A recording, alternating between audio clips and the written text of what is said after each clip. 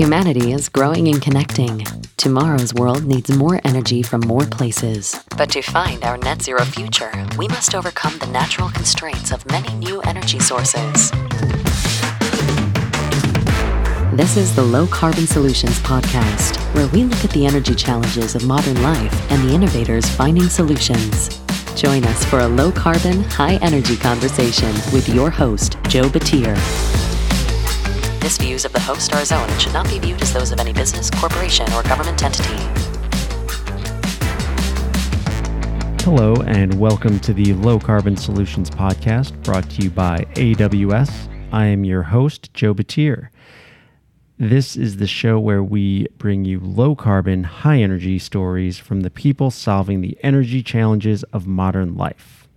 Please remember, if you like this show, give it a 5-star rating and leave us a review. This helps us get these stories out to more people. Today, I am here with Cory Marcon, Industry Manager with Endress+Hauser. So, Cory, who is Endress+Hauser, and what do you do for them as an industry manager? Yes. So first of all, thank you for having me on the show here. I'm excited for raising awareness in the energy transition. So Endress+Hauser is a global process automation company. We're Swiss-based, privately held. We manufacture process instrumentation. So everything from a flow meter to a pressure transmitter to some analytical equipment like pH, ORP, and conductivity, but also more complex measurements like moisture and gas or compositional measurements, for example. We have several large manufacturing campuses in the U.S. So that's in Indianapolis, Houston, Ann Arbor, a few locations in California, and we serve multiple industries. So things like oil and gas, life sciences, food and beverage, chemical, wastewater, and of course, power and energy. My role is the industry manager for the last one there, power and energy. So with that, there would be industry managers for each of those major industries. And how does your role differ from theirs? Sure. Yeah. So I'm focused on our strategy, our company strategy, 3 to 5 year planning on what we're doing to serve our customers in the power and energy space. So I'm excited to talk to someone who's interested in low carbon solutions, obviously because the energy transition is taking some precedence in what that strategy is to keep Endress+Hauser solving some of the world's biggest problems. Yeah. It has become a very, very prevalent topic, the energy transition. And it is something that is very big in the energy industry. Now let's take a step back, and I guess who are you? On LinkedIn, you describe yourself as a pragmatic environmentalist, and I'm just curious, what in your environmentalist background took you to end up here at this company? Sure, yeah. So a condensed version of the origin story. Yes. Perfect. Yeah, so I've been in the business for about a decade and have experience with all forms of energy. Started my career in renewables, thinking that solar and wind could run the world. I was very hopeful. I had studied at McGill University in Montreal and took environmental science, and my plan was always to get into green energy, even 10 years ago. So after a few years, I realized that there were some limitations. I spent some time in the Caribbean, which is where the best economics in the world are for solar in particular, right? You've got very high cost of electricity because everything's imported. They literally bring diesel in from Trinidad to these other small island developing states to burn it for power. So they've got a lot of sun and a high cost of electricity. And very quickly, I saw that the grids weren't allowing any more solar because of the intermittency. So that kind of moderated my view on how much solar and wind we could have on the grid. And here we are a decade later having some of these conversations now where certain regions in the U.S. have overbuilt solar and need to do something with it that's productive rather than just putting it in the ground when you don't need it. Yeah, I think that's a very interesting point, and it's something that we don't talk about enough is the intermittency aspect. And I think that's what you were referring to when you said limitations. That was a word I caught on, because it really is it's this conversation that we have, decarbonization, but then there's another step further of deep decarbonization. And it's that extra deep decarbonization that is hard to get to, especially with intermittent renewable energy. So I'm curious, how did you go from seeing those limitations and working on solar power and renewables to your position here at Endress+Hauser? Sure. Well, some of it is by chance. I sold solar panels to a guy that owned a company that was working with one of the major turbine OEMs. So got offered a job. And at that point, I was open to that possibility to work on different types of energy, because I saw gas as a really interesting and compelling argument against coal. And maybe the first energy transition, right, away from coal to natural gas. And that company had a partnership with Endress+Hauser, so I was always adjacent to E&H and our products. Have you ever seen it's kind of a documentary movie style thing called Switch? Something that Scott Tinker, he was the main guy, and it was basically asking this question: when and how are we going to switch our power grid, with the idea of decarbonization? It was kind of before its time. I guess it was about 10 years ago now, the first one came out. And his conclusion, and Scott Tinker's at the Bureau of Economic Geology down in Austin, he made this conclusion that natural gas was going to be the first thing we switched to, because it is a lower carbon emission power compared to coal and compared to something like diesel. And that's great that's what you saw too. That's what we see. Hey, it's Mark LaCour, Editor-in-Chief here at OGGN. Sorry for the interruption, but I wanted to bring up a few quick things for September. First, our happy hour. If you don't know this, our happy hours are usually last Thursday of each month here in Houston, unless there's a holiday, and this month is no different. It's going to be Thursday, September 30th at the Cannon. Our happy hours are much more than a social event. Our happy hours include a learning component, very strong networking, food and drinks, and then most importantly, the money that we raise goes to fight human sex trafficking. So by you showing up at our happy hours and participating, you're helping us fund the fight. So thank you. Then we have a new show, our Low Carbon Solutions show. It is awesome. It's very pro oil and gas. At the same time, we're also exploring low carbon solutions. And if you don't know this, besides the podcast you're listening to right now, we have 14 other podcasts for your listening pleasure. You can find them all at oggn.com or any place that you download and listen to podcasts. Then finally, if you want to do something different, if you want to play a role with us here at OGGN, maybe have a little bit of fun, join the OGGN Street Team on LinkedIn. Just go search for OGGN Street Team, sign up. It's completely free to you. It's our all-volunteer group doing really cool stuff, such as reading pro oil and gas books to elementary school kids. Yes, you heard me right. We are helping educate our world's young people on the pros of oil and gas, on the advantages of the fact that hydrocarbons are the most valuable molecule to mankind. We're doing that. Why don't you come help us with that? And if you don't want to help us with that, maybe you can help us with our social media or being a part of our press team or 101 other things. But we can't do anything unless you sign up at LinkedIn. So go do it right now. Hopefully this was not too much of an interruption. I will see you again next month.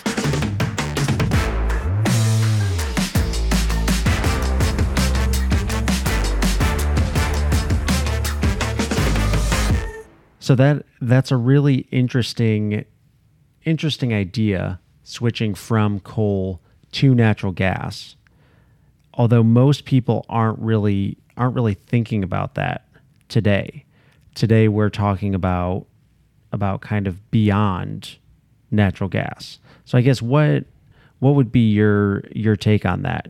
I think it sounds like you would have an interesting take. Sure, yeah. So maybe switch as a concept is not like the right metaphor or analogy for what's happened. It's always really been a transition, and a lot of coal plants in the U.S. are in the process of being retired or already retired. It still makes up a good chunk of our energy mix, but that's on its way out. Gas was really on its way in, and then actually some of it was slowed down by the advent of solar becoming cheap at scale.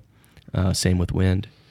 So this idea of a switch implies some sort of like binary off-on from one to another, but it's always been gradual. And that's really what's made me this pragmatic environmentalist is we have to take incremental steps. So what a lot of people are talking about now is hydrogen.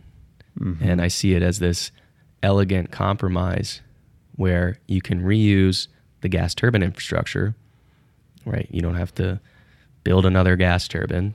You can just decarbonize the one that you have with some modifications in order to blend hydrogen, right? So in that case too, we're talking more about a path towards decarbonization instead of a switch to decarbonization. Mm-hmm. Yep, that's a really elegant way to put it, and I think that's a very, as you say yourself, it is a pragmatic way to go about it, not just trying to go from one to the other, but a gradual change. So I'm a geologist. I am subsurface. I deal with rocks all the time, and I understand the idea of blending, but can you talk about that a little bit more? Like what is this? What is natural gas blending?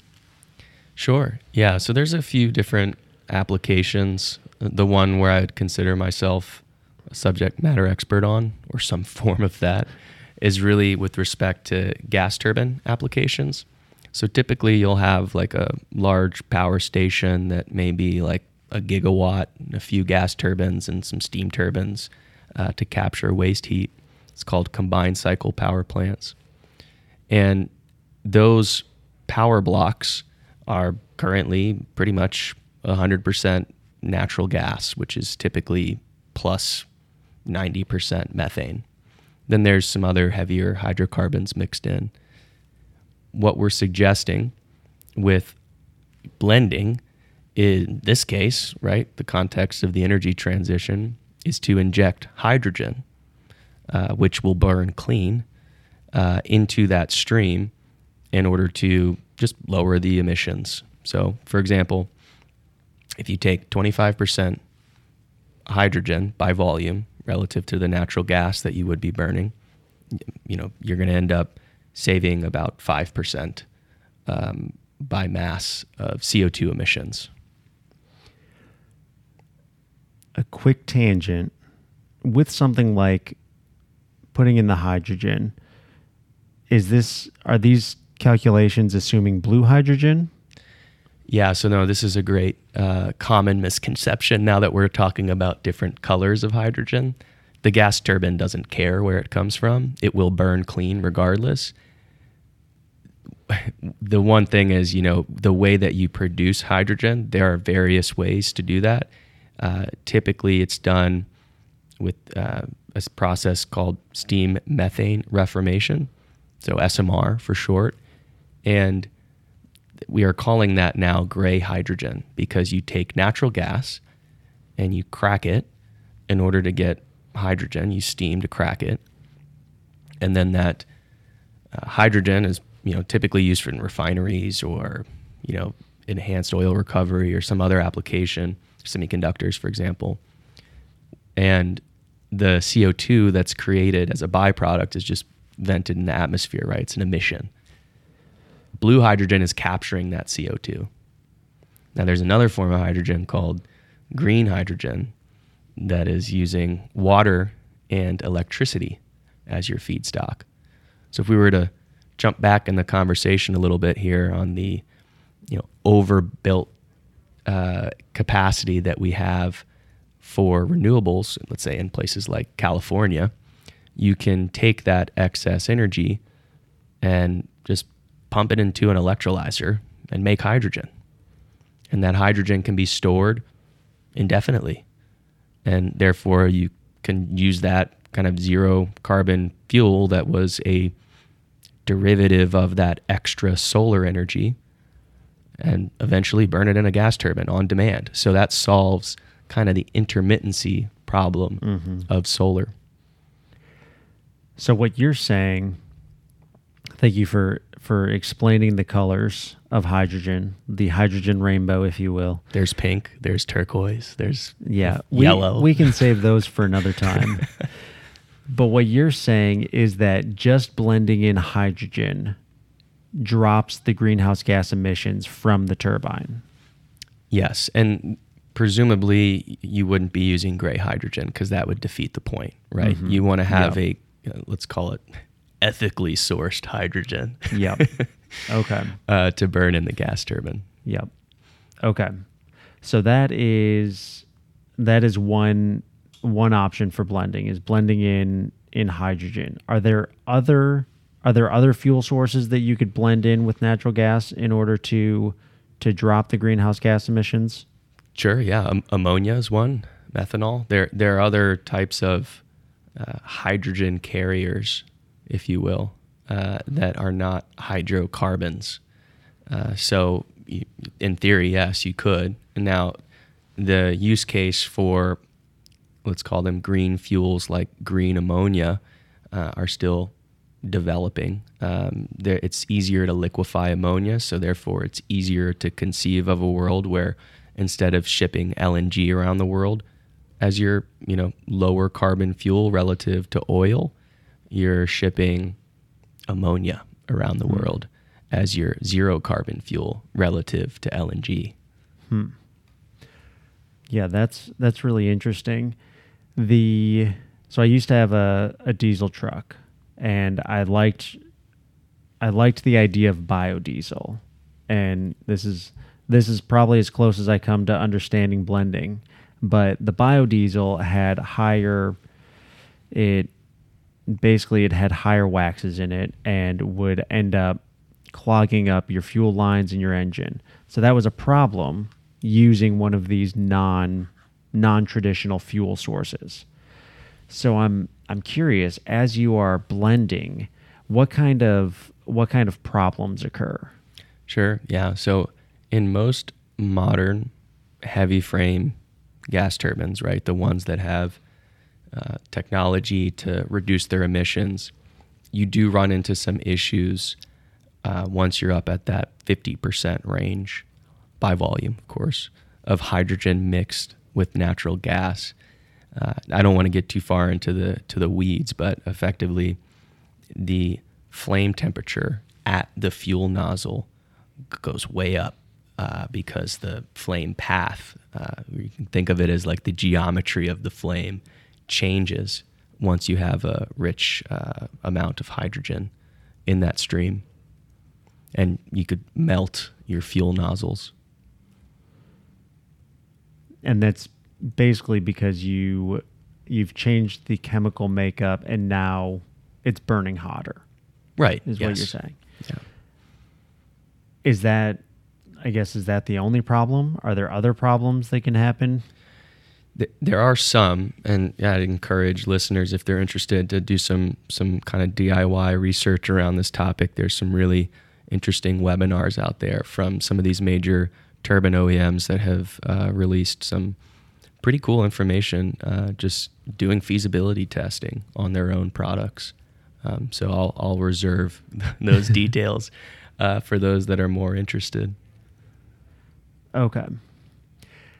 But it sounds like, if I understand what you're saying, the main goal here is not hitting those problems and blending properly, so to speak. So what would, I guess, trying to bring it back to Endress+Hauser, is what do you guys provide in this blending space? Sure, yeah. So in this case, we're more of a solutions provider, a technology provider than what I would classify as a, simple instrumentation company. We understand the applications, and we do have some really cool proprietary technology that uses Raman-based analysis. So for listeners out there, it's basically like a fast gas chromatograph is the quick definition, but it uses light, and it scatters this laser beam in a gas stream, and the peaks of absorption vary quite distinctly between each of the particles, whether it's the diatomic atoms like O2 or N2, or in this case H2, from other hydrocarbons like methane and propane. So our technology allows for these OEMs to control, to kind of throttle that injection rate of hydrogen into the stream at a parts per million level of control in a matter of seconds instead of minutes. And when you're talking about safety and wanting to reduce emissions as much as possible, our technology can help our customers get to the edge of that safety margin. So help me understand this. You're measuring the molecular makeup of the gas going into the turbine. Why would an OEM, one of these turbine operators, not just monitor the temperature at the failure point? Why would they not just run that to the breaking point and then back off a little bit? Sure. So there's a lot of different ways to control a turbine. You can do like a feed forward approach or a feedback approach. So you can, in the example that you're describing, it would be feedback directly at the fuel nozzle, which means that if you're reading those temperatures, it's maybe too late. So if you're going to do like a feedback control, you do need speed, right? And Raman technology offers you speed, but you also need to take that measurement with some reasonable safety margin relative to the kind of, let's call it overhead, the system overhead, meaning time required to make those adjustments away from, the potential catastrophe. Okay. That makes sense. So I'm curious. We've talked about kind of how blending works, how you can get reductions, and how this Raman technology can monitor and optimize the blending. So overall, what kind of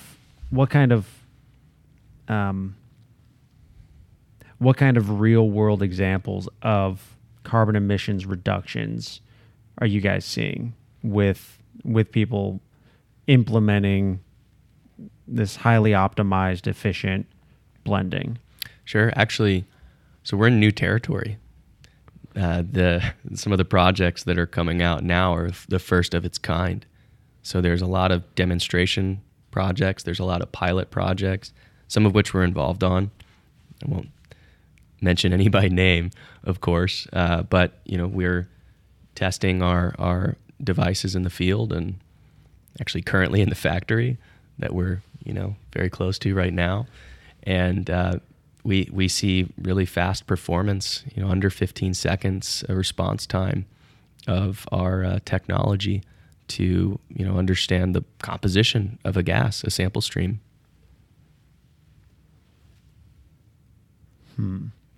Yeah, that's really, I guess that's great to think about, especially going back to an earlier part of the conversation, talking about switching to natural gas. That was kind of seen as the obvious, the low hanging fruit to decarbonize, and we also talked about the idea of deep decarbonization, whereas here we really are.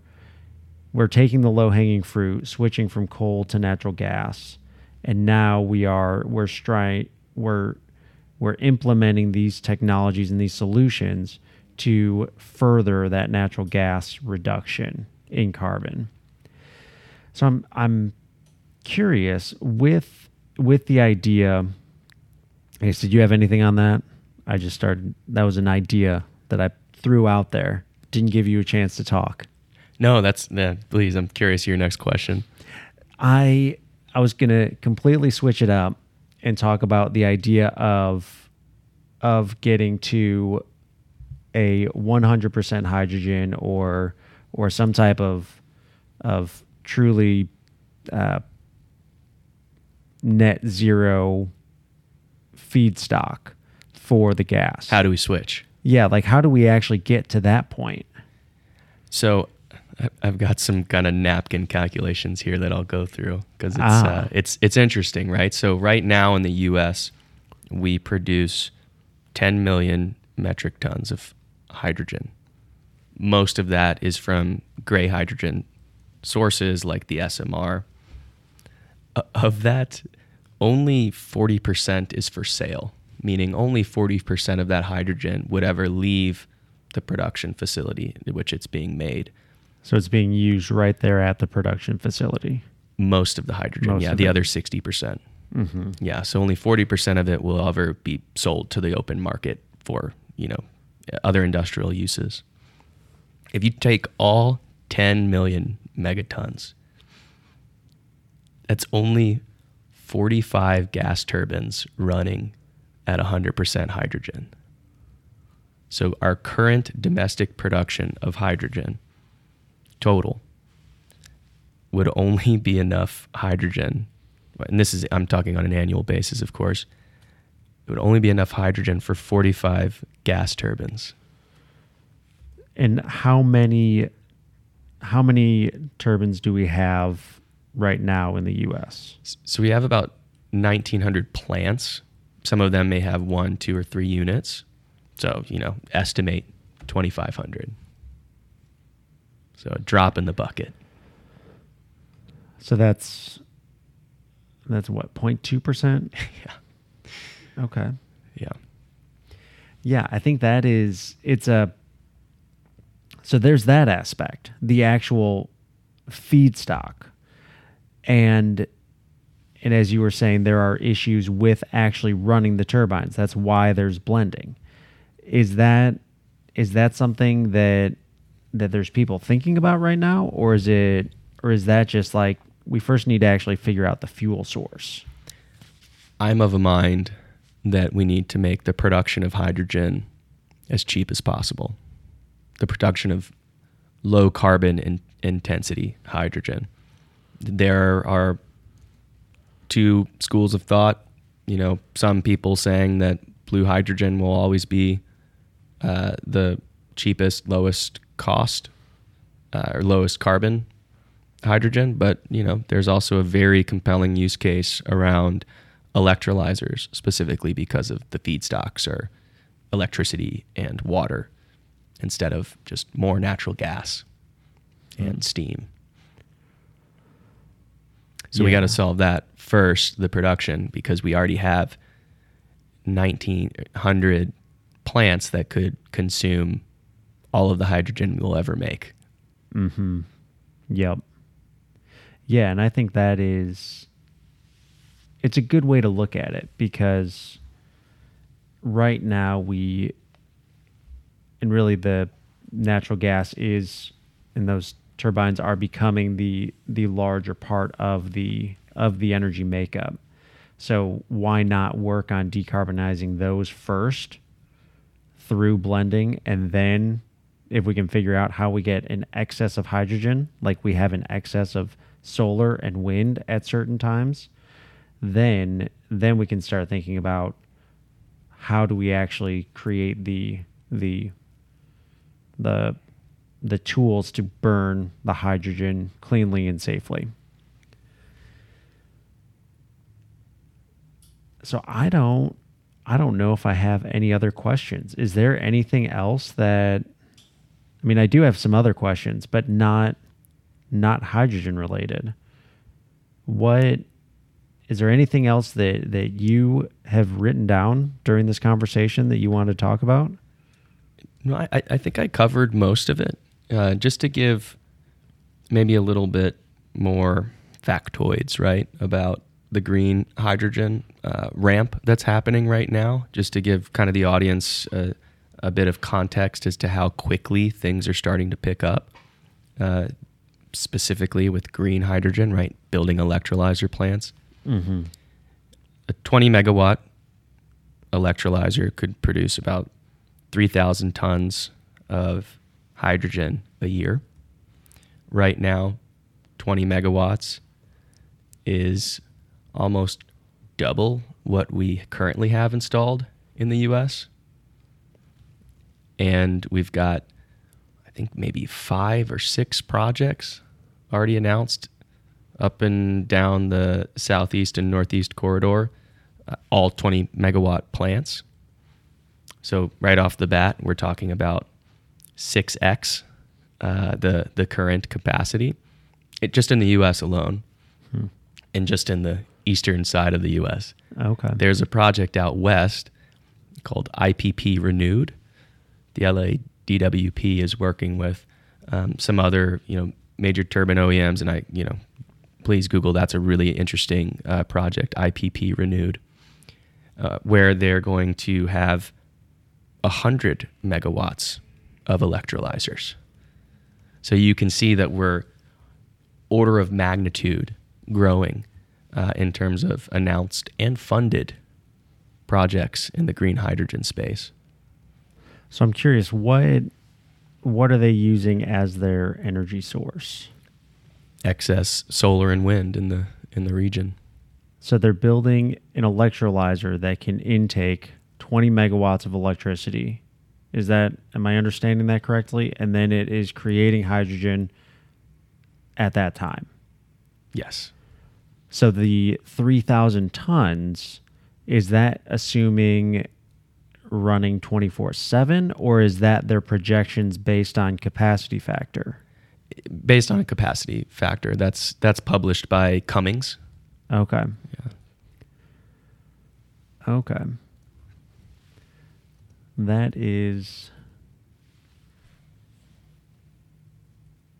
That's interesting. And especially as you think about, so me being mostly in geothermal, that's my focus. And that is something that we think about, and we think about stranded resources, the same as in oil and gas.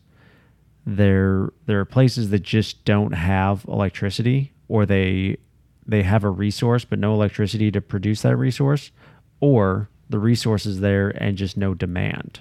So the idea is finding a way to turn that source into something that can be transported and can be valued. And one project that is up in Canada called Meager Creek, they just announced, and it's a process or a project that's been in the works for a while. They just found a new backers, and their main focus is going to be producing hydrogen using the excess power, because it's a fairly large resource, but it's just a small community that actually needs electricity. And I think that's these kind of ideas of finding excess green energy and turning it into a movable resource is very important.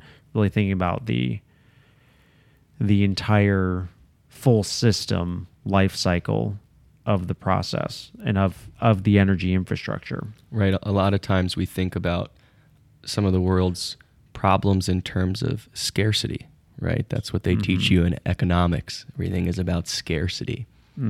Whereas with renewables and creating an infrastructure that kind of couples sectors together, or puts these resources together in a way that solves a weakness of one another, then you have abundance. And with abundance comes an entirely new kind of economic model around how you resource plan. Yep.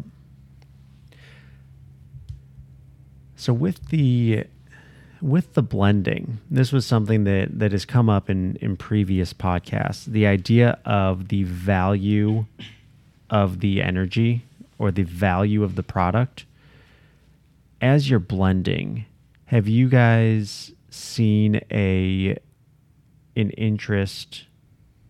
Well, let me rephrase that. What are the main goals of your clients in utilizing these technologies and applying blending in their turbines? Sure. Yeah. So a lot of it's driven by ESGs, if you're familiar with that term, environmental social governance standards. So some sustainability initiative of either the folks funding the project or and kind of new energy bend to some maybe traditional energy folks. And some of it is honestly narrative driven. I mean, you have new gas turbine plants. There's a story I like to talk about where you have two in Virginia. One is planning to blend hydrogen as part of their approval process. They're publishing, that they intend to blend hydrogen, and the other isn't. And guess which one has dropped out of the race? Probably the one who's not blending hydrogen. Exactly. So now at this point, if you are not publishing an intent to become green or a path to decarbonization, you're seen as a dinosaur or a less valuable project, or you're going to have difficulty getting funding because some of the biggest financial institutions in the world, like BlackRock, right, they're not going to invest in anything unless it's green. Yeah, and that's interesting that it's not necessarily a clear laid out plan, but just a intent and a initiative to blend. Well, the infrastructure to create the capability of blending in these modern gas turbines is actually pretty simple. It's not much more than the skid that you would pipe the hydrogen supply up to, and some sort of analyzer, like our Raman-based analyzer, to control that blend. And of course, some feasibility studies from, whoever's gas fuel system it is to make sure that, the material will be compatible with the amount of hydrogen that they're blending. But it isn't exuberant to have blending capabilities. So therefore, it isn't a big hurdle for these companies to include that in their kind of value proposition to their investors. So what about retrofitting existing turbines? It sounds like it's easy to do it from the onset. And is it easy to do it after the fact? Yeah, and that's why we're developing a solution for this market where we're consolidating as much as we can of what that hydrogen system needs to be into a single solution that's under 8 feet by 4 feet, so that it can fit in the existing infrastructure. Now, the supply of hydrogen, that's another topic. Those electrolyzer plants can take up quite a bit of space, although they're doing a really good job scaling up. So with that, is it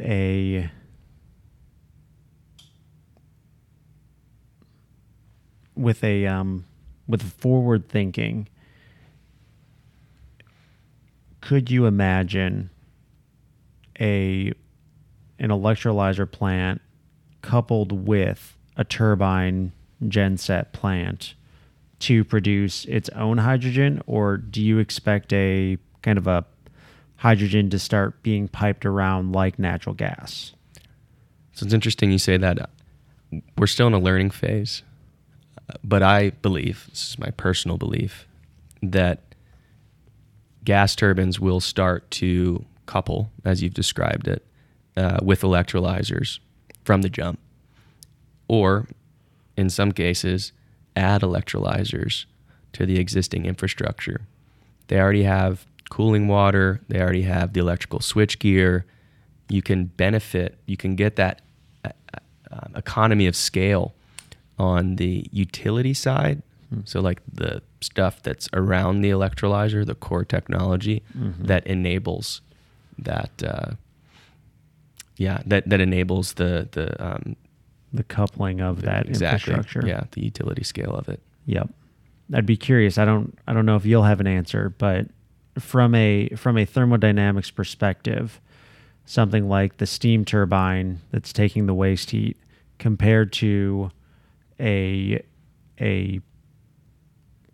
guess maybe the SMR would match with that, except you would be some type of steam generated electrolyzer.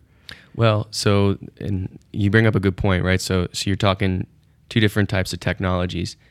The SMR, right? You've got you use steam, so you could, in theory, couple with a gas turbine, use its waste heat a boiler, use that steam for SMR. You're absolutely correct.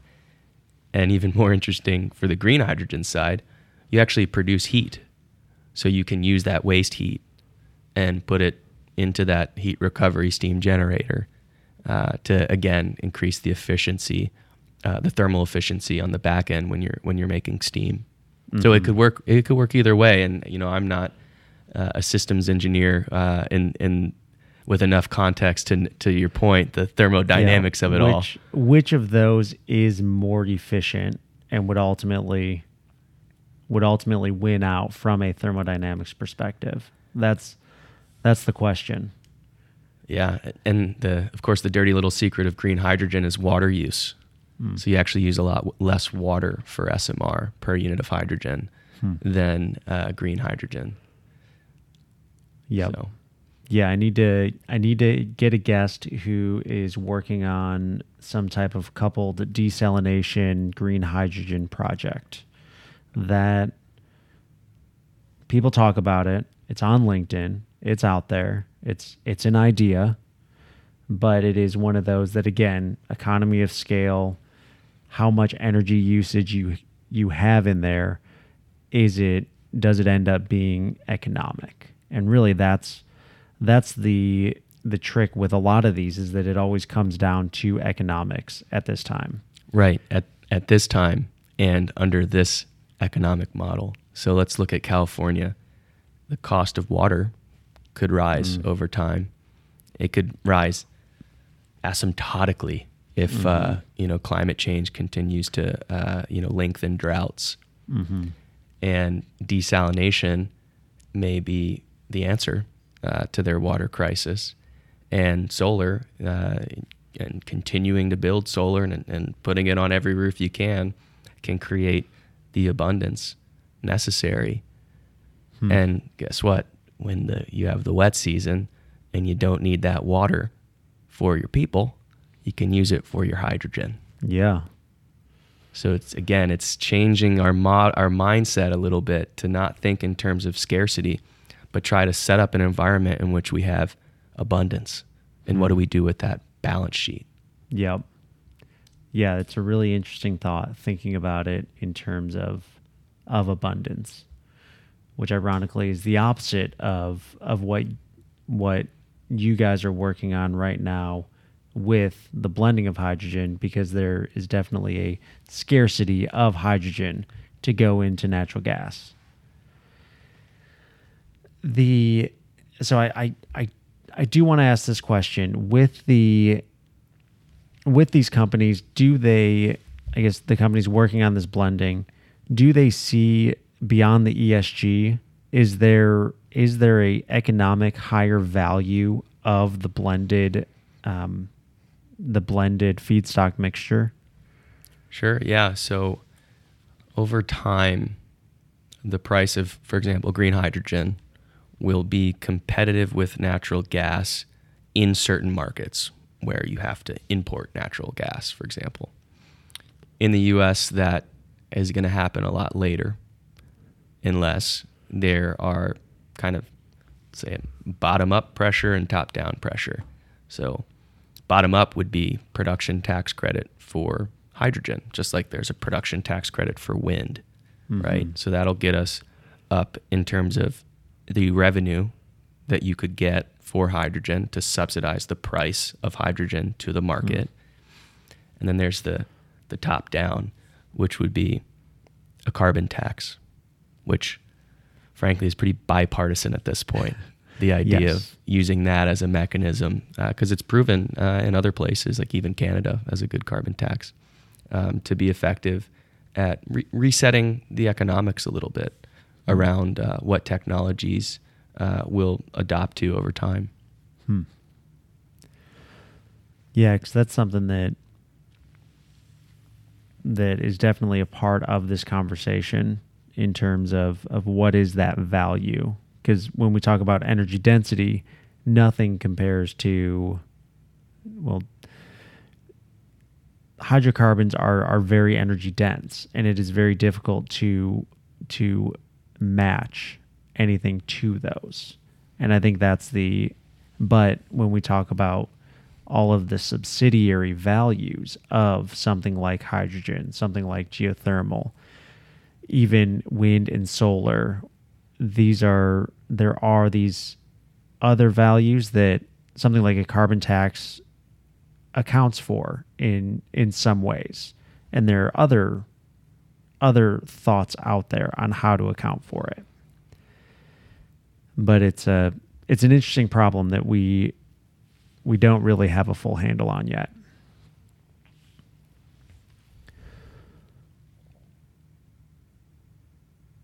So with that, I've got a few quick questions.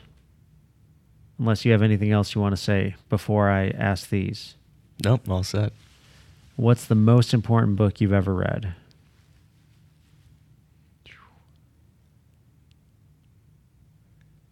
I'd say Project Drawdown.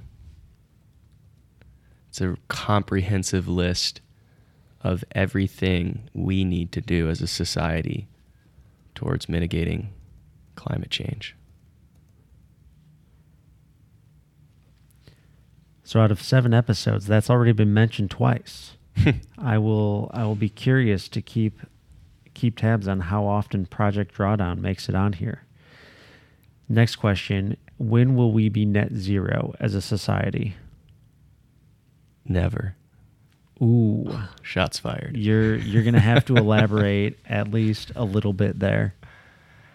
I think it's going to be a difficult problem to get people who use gas already, natural gas in their homes, to adopt hydrogen. It's a little more leaky, a little more explosive. There's just going to be a bigger battle there than I think people realize. So I guess this brings up some other questions. You're pretty gung-ho on hydrogen being the answer for natural gas. Yes, although I don't discount the possibility of SMR, the other SMR, small modular reactors, tiny nuclear, as I like to call it, eclipsing natural gas. So at any point, if we can find another reliable baseload energy, then maybe natural gas turbines go away. And yeah, maybe we can electrify everything in everyone's houses and therefore get to a net zero. Net zero is the key distinction between net zero and 24/7 renewables. I guess I mean we'll never get to 24/7 renewables, but let's say net zero by 2075. Okay. Yeah, and I think that's another thing that nobody's really talked about. The net zero versus the 24/7 renewables. It is a very important distinction. And I think net zero conceptually is possible. 24/7 renewables is much more difficult to even conceptualize.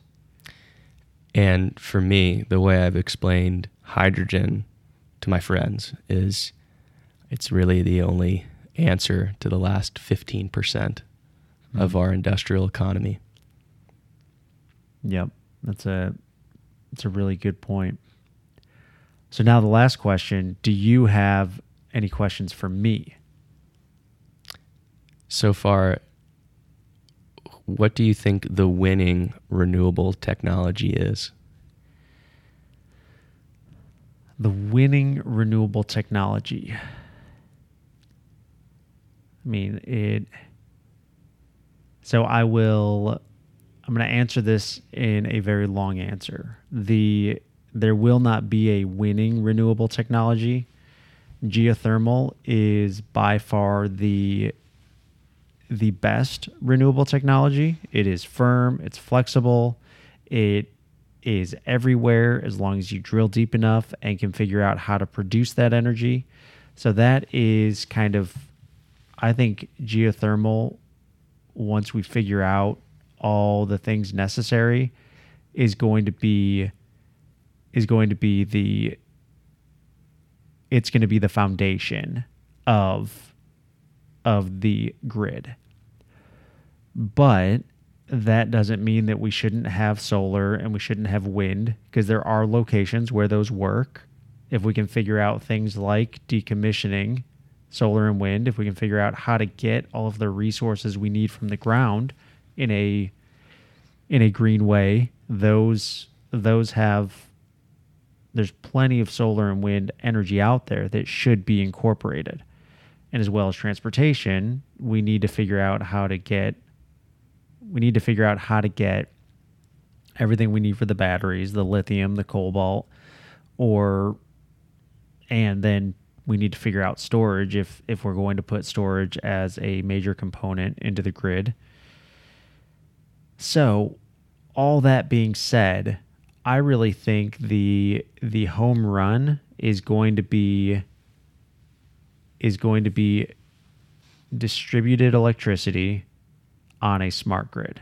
So we're going to have very good IT security. We're going to need to have buy-in from everybody to either have solar panels or utilize the existing oil and gas infrastructure to convert wells to geothermal. We're going to need everybody communicating on this smart grid. So that way we can distribute the power where it's needed, when it's needed. As you point out, the idea of net zero, your first answer was never. And like, this is even talking about smart grid technology is completely changing the grid that we have today. So it's whenever we talk about net zero, I think it's a very lofty goal, and it's always going to be until we get there or until we have major buy-in.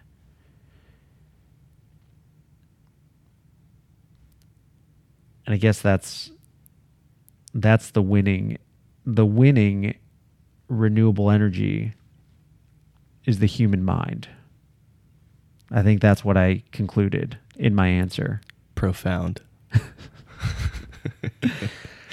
Well, with that, where can the audience find you, and where can they find more about Endress+Hauser?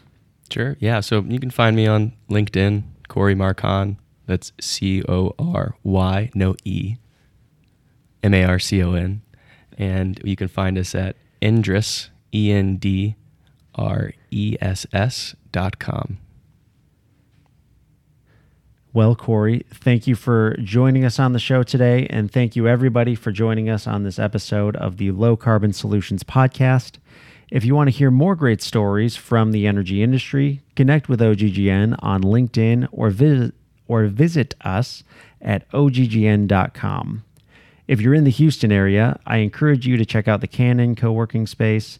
This is where we host our monthly happy hours and where I work when I'm in Houston. Mention OGGN for a free day pass. And until next time, remember to keep it low carbon and high energy.